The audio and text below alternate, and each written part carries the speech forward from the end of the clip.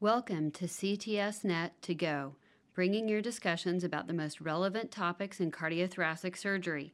The Cardiothoracic Surgery Network, known as CTSNet, aims to connect the global cardiothoracic surgical community through communication, collaboration, education, and interaction among cardiothoracic surgeons and their teams across the globe. Learn more at ctsnet.org. My name is Shanda Blackman, and I'm just one of the hosts of CTSNet to Go. In this podcast, you will be exposed to one of the roundtables that will show you what surgeons today are talking about. Welcome to this series of CTSNet roundtable discussions. My name is Leanne Harling, and I'm here at STS in Phoenix with three eminent surgeons in the field of minimally invasive thymoma. I thought perhaps we could start by introducing ourselves. Hello, I'm Joel Dunning, a surgeon from Middlesbrough in the UK with an interest in minimally invasive thymectomies. Hi, I'm Suda, Fujita Health University, Japan, and I'm going to talk about the minimum invasive thymectomy using a subxiphoid approach. Thank you. Hi, I'm Blair Marshall, thoracic surgeon, Washington, D.C. at MedStar Georgetown University Hospital. And I, like my panel, have an interest in minimally invasive thymectomies. Thank you. I thought perhaps we could start by talking about how we've seen the surgery for thymic malignancies or thymic tumours evolve over the last sort of decade, the shift between open and minimally invasive approaches. What kind of proportions are you doing open versus minimally invasive these days? Dr. Marshall. Well, I think, there's 4 thymomas and mediastinal tumors versus non-thymomatous myasthenia gravis. And I think actually the majority perform thymectomy for non-thymomatous myasthenia, minimally invasive. And I think that as you move into thymomas and tumors, it has to do with the surgeon's level of comfortability. In our practice, we've continued to sort of push the limits on what can be done minimally invasively, and pretty much unless there's obvious vascular invasion, I start most cases just with a camera and just see what we can do. So I would say that pretty much probably 90% of what we do is done minimally invasive now. Dr. Suda? Yeah, endoscopic thymectomy has developed over the past decade, and I think the advent of the robotic surgery and development of the subxiphoid approach is important. And I think the robotic surgery make the complicated operation easy, and the development of the instruments such as the vessel sealing device make the single port thymectomy possible. So I think the development of the engineering had a major impact on surgery in recently. And I think 90% to 95% of the thymoma is performed by VATS in my institute. Thank you. Thank you. In 2012, we changed from stenotomy to VATS thymectomy, and we just vastly increased the number of people suitable for surgery. Prior to that, small mediastinal masses were being watched and observed, and they waited till they were large enough for biopsy. And we've been able to transform that and actually allow those people to have diagnostic and therapeutic intervention much earlier.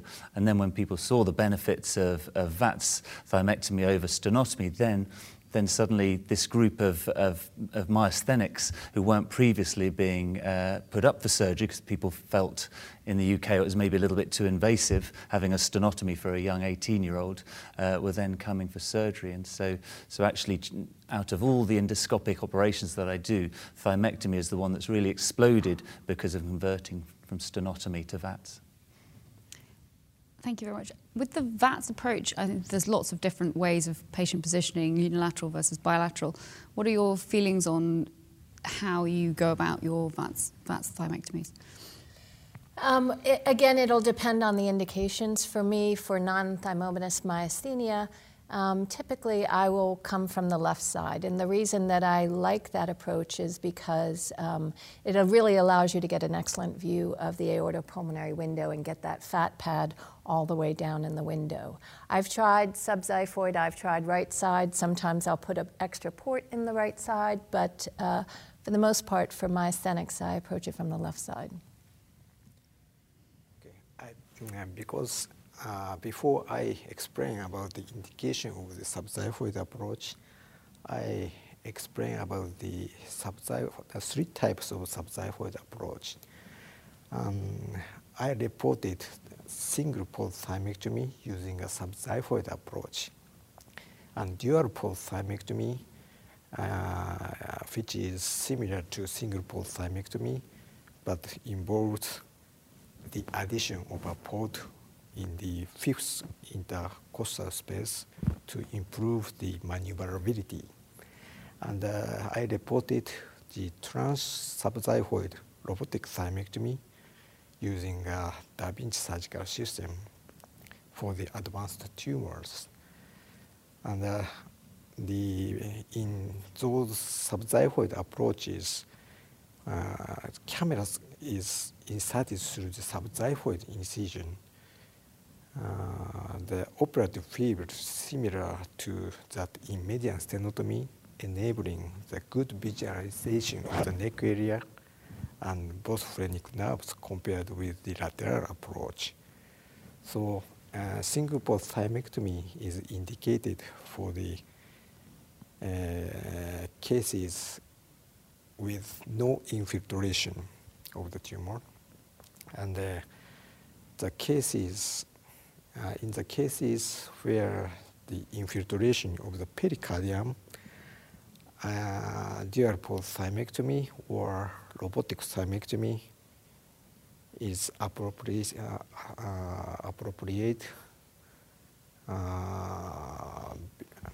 because of the requirement of the suturing. So I think suturing is possible by the single port technique, but it's difficult. So I think the robotic thymectomy or dual port thymectomy is appropriate. And in the cases where the infiltration of the vessels, I think it is standard to perform a median stenotomy. Thank you. I like trying different things. I've tried a bit of everything, and I certainly encourage surgeons to go and look at all these excellent videos. I've seen both your videos, and I think the most important thing is to decide what is the most important thing to you in this particular operation. So myasthenics need everything out. If you've got a thymoma and a few other conditions, you really want to get up into the neck, and then the problem with a lateralized approach is always the opposite phrenic. So everyone has. Each one has its pros and cons. I certainly encourage anyone out there to try lots of different approaches before you hone down on yours. And currently my favourites are sort of 2 5mm ports either on the left or the right, and then a subxiphoid approach. And towards the end, exactly as you say, if you get your camera in the middle, you can look right up into the neck, and then use Blair's excellent advice on her videos about exactly how to get those superior poles out, because that's when we'll really have equivalence to the open approach. And that is the thing that we have to make sure that we're doing the same thing as open. We don't want to be taking shortcuts, especially in myasthenics that are young and have got the rest of their life ahead of them. Dr. Marshall, do you want to tell us a little bit about your tips for ensuring complete resection in the neck particularly? So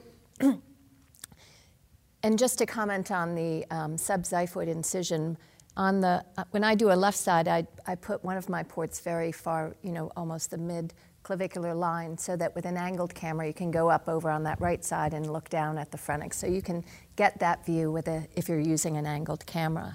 And then to get the neck to open up, and this is possible in the majority of patients, although occasionally I've run into a patient who has very large clavicular heads, and that can be more challenging to work around. But I like to use a lot of CO2 insufflation, and that allows that space to open up in the neck. I always leave the neck prepped in just in case, because I think that we should not ever compromise the operation. And I think there's a feeling that when you use VATS, you're not doing the same operation as open, whether it be for lobectomy, esophagectomy, but I don't think that that's actually what we would agree on, in that I do the same operation that I'm doing open, just with under camera guidance. And that camera allows you to see a lot more, actually, that you can if you were just looking down on the patient.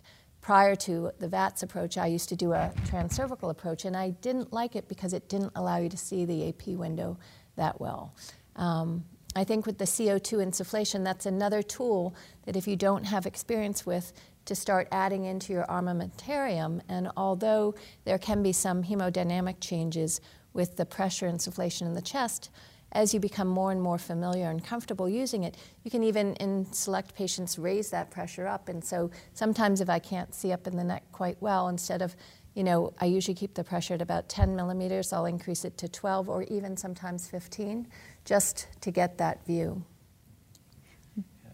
And some surgeons sort of ask me about little tips sometimes of using single lung isolation, and I just don't use that anymore, because you want both lungs fully inflated, and then you want to crank up the pressure as much as you can with the CO2, because it's all at the front. The lungs are going to be well out the way, and get both pleuras widely opened, and then use that CO2 to get the good view. It's transformational. It's virtually not possible to do the operation without CO2 unless you're going to have hooks, which are occasionally used. So. Dr. Suda? Yeah, I usually use the CO2 insufflation is essential for my subxiphoid approach, and I perform the CO2 insufflation at 8 millimeter of mercury, and 8 millimeter mercury displace the lungs and pericardium and open up the space behind the sternum. And I think 80 millimeter of mercury is not avoid the ventilation, so we don't need any lifting the sternum. So I think the CO2 insufflation is very good method for the surgical exposure. Thank you. How do you feel that devices have transformed the minimally invasive resections over the last sort of few years, particularly as more things are becoming available? Is there anything particular that you like to use that you find facilitates surgery? For me, I'm enormously dependent on bipolar sealing devices. And as you mentioned, I think it's transformed this and thoracic surgery. I can't remember our last chyle leak for any operation. And so there's no bleeding in these patients, which allows us to not even leave a chest tube. And then those patients can even go home earlier. And so I think it's just amazing. I don't know what your experience. Yep, so bipolar energy is brilliant. I've started using robots, which is a great device. But really, I mean, thymectomy is not, standard size thymectomy is not the world's most difficult operation. That's the thing. If you get good vision, good CO2, you don't need a whole lot of equipment. It's a cheap operation. My managers love it because, no staplers. So actually, good vision and good technique sort of is doing really well. And how do you manage the veins draining from the innominate? I sometimes have bipolar energy. Sometimes I clip. So, but exactly, I love your way of, if we can get the drain out, they can go home the same day. So it is absolutely vital to try and get them as dry as you possibly can, isn't it? Because if you can get that drain out immediately post-operatively, you've saved a day, haven't you? Mm-hmm. So. I usually use only the LigaSure Maryland type on the right hand, and one grasping forceps designed for the single port surgery. That's 2 instruments. That's all. So, and I don't use clip. I don't use any stapler. So yeah, as he said, it's very cheap operation. And I think to sort of start to wrap things up, talking about robotics, we've mentioned it a few times. How much, what proportion of robotics are you all doing now, and where do you see that going in the future? Do you think we're going to move more towards a completely robotic approach, or? I love the robot, but to get time with our robot is so challenging, and I can just do it more simply with that. So, but I think it's an incredible device, and so I'll let you guys answer that. Well, certainly for myself, I've used the robot a few times for exactly like you. It's time on the robot and it takes longer. So the ports are larger with the robot, and as you said, it's a simple operation. So I use 5mm only instruments and a 10mm port to get it out. And so actually that's smaller incisions and probably a little bit quicker for most thymectomies. So the future probably will be a robotic style procedure, a uniportal robot that could bring arms out through a single hole. You'll be able to do everything then, but that's not here yet, but it's close. Yeah, I reported transsubxiphoid robotic thymectomy, and the transsubxiphoid robotic thymectomy made 3 centimeter subxiphoid incision and 1 centimeter incision for bilaterally, and that transsubxiphoid robotic thymectomy is indicated only for the advanced tumor, because I think the single port thymectomy using the subxiphoid approach is the most minimally invasive approach for the patient and low cost. So I indicated single port thymectomy for the cases with no infiltration. But some cases, for example, if the patient and the tumor infiltrates to the pericardium, we have to reject the tumor with pericardium, and we have to make suturing for the reconstruction of the pericardium. So we have to use the Da Vinci system for the suturing. So I just performed only for 8 cases so far, and but I think it's very useful for the suturing in the narrow space by the multi-joint system of the Da Vinci system. So in the future, as he said, if we have single port robotic system, can be developed. I'm looking forward to use that system for my single port thymectomy. Well, I think we're kind of running out of time, but thank you very much for all of you for a fantastic discussion. It's been really insightful, so thank you very much. Thank you. Thank you. Thank you. Thank you for listening to CTS Net to Go, your resource for podcasts focusing on cardiothoracic surgery. Find more discussions as well as surgical videos and other cardiothoracic surgery resources at ctsnet.org. You can also keep up with CTSNet by subscribing to the YouTube channel at CTSNet Video, by following at CTSNet.org on Twitter, or by liking CTSNet's page on Facebook. I'm Shanda Blackman. Thank you for joining us on this latest episode of CTS Net to Go. Have a great day.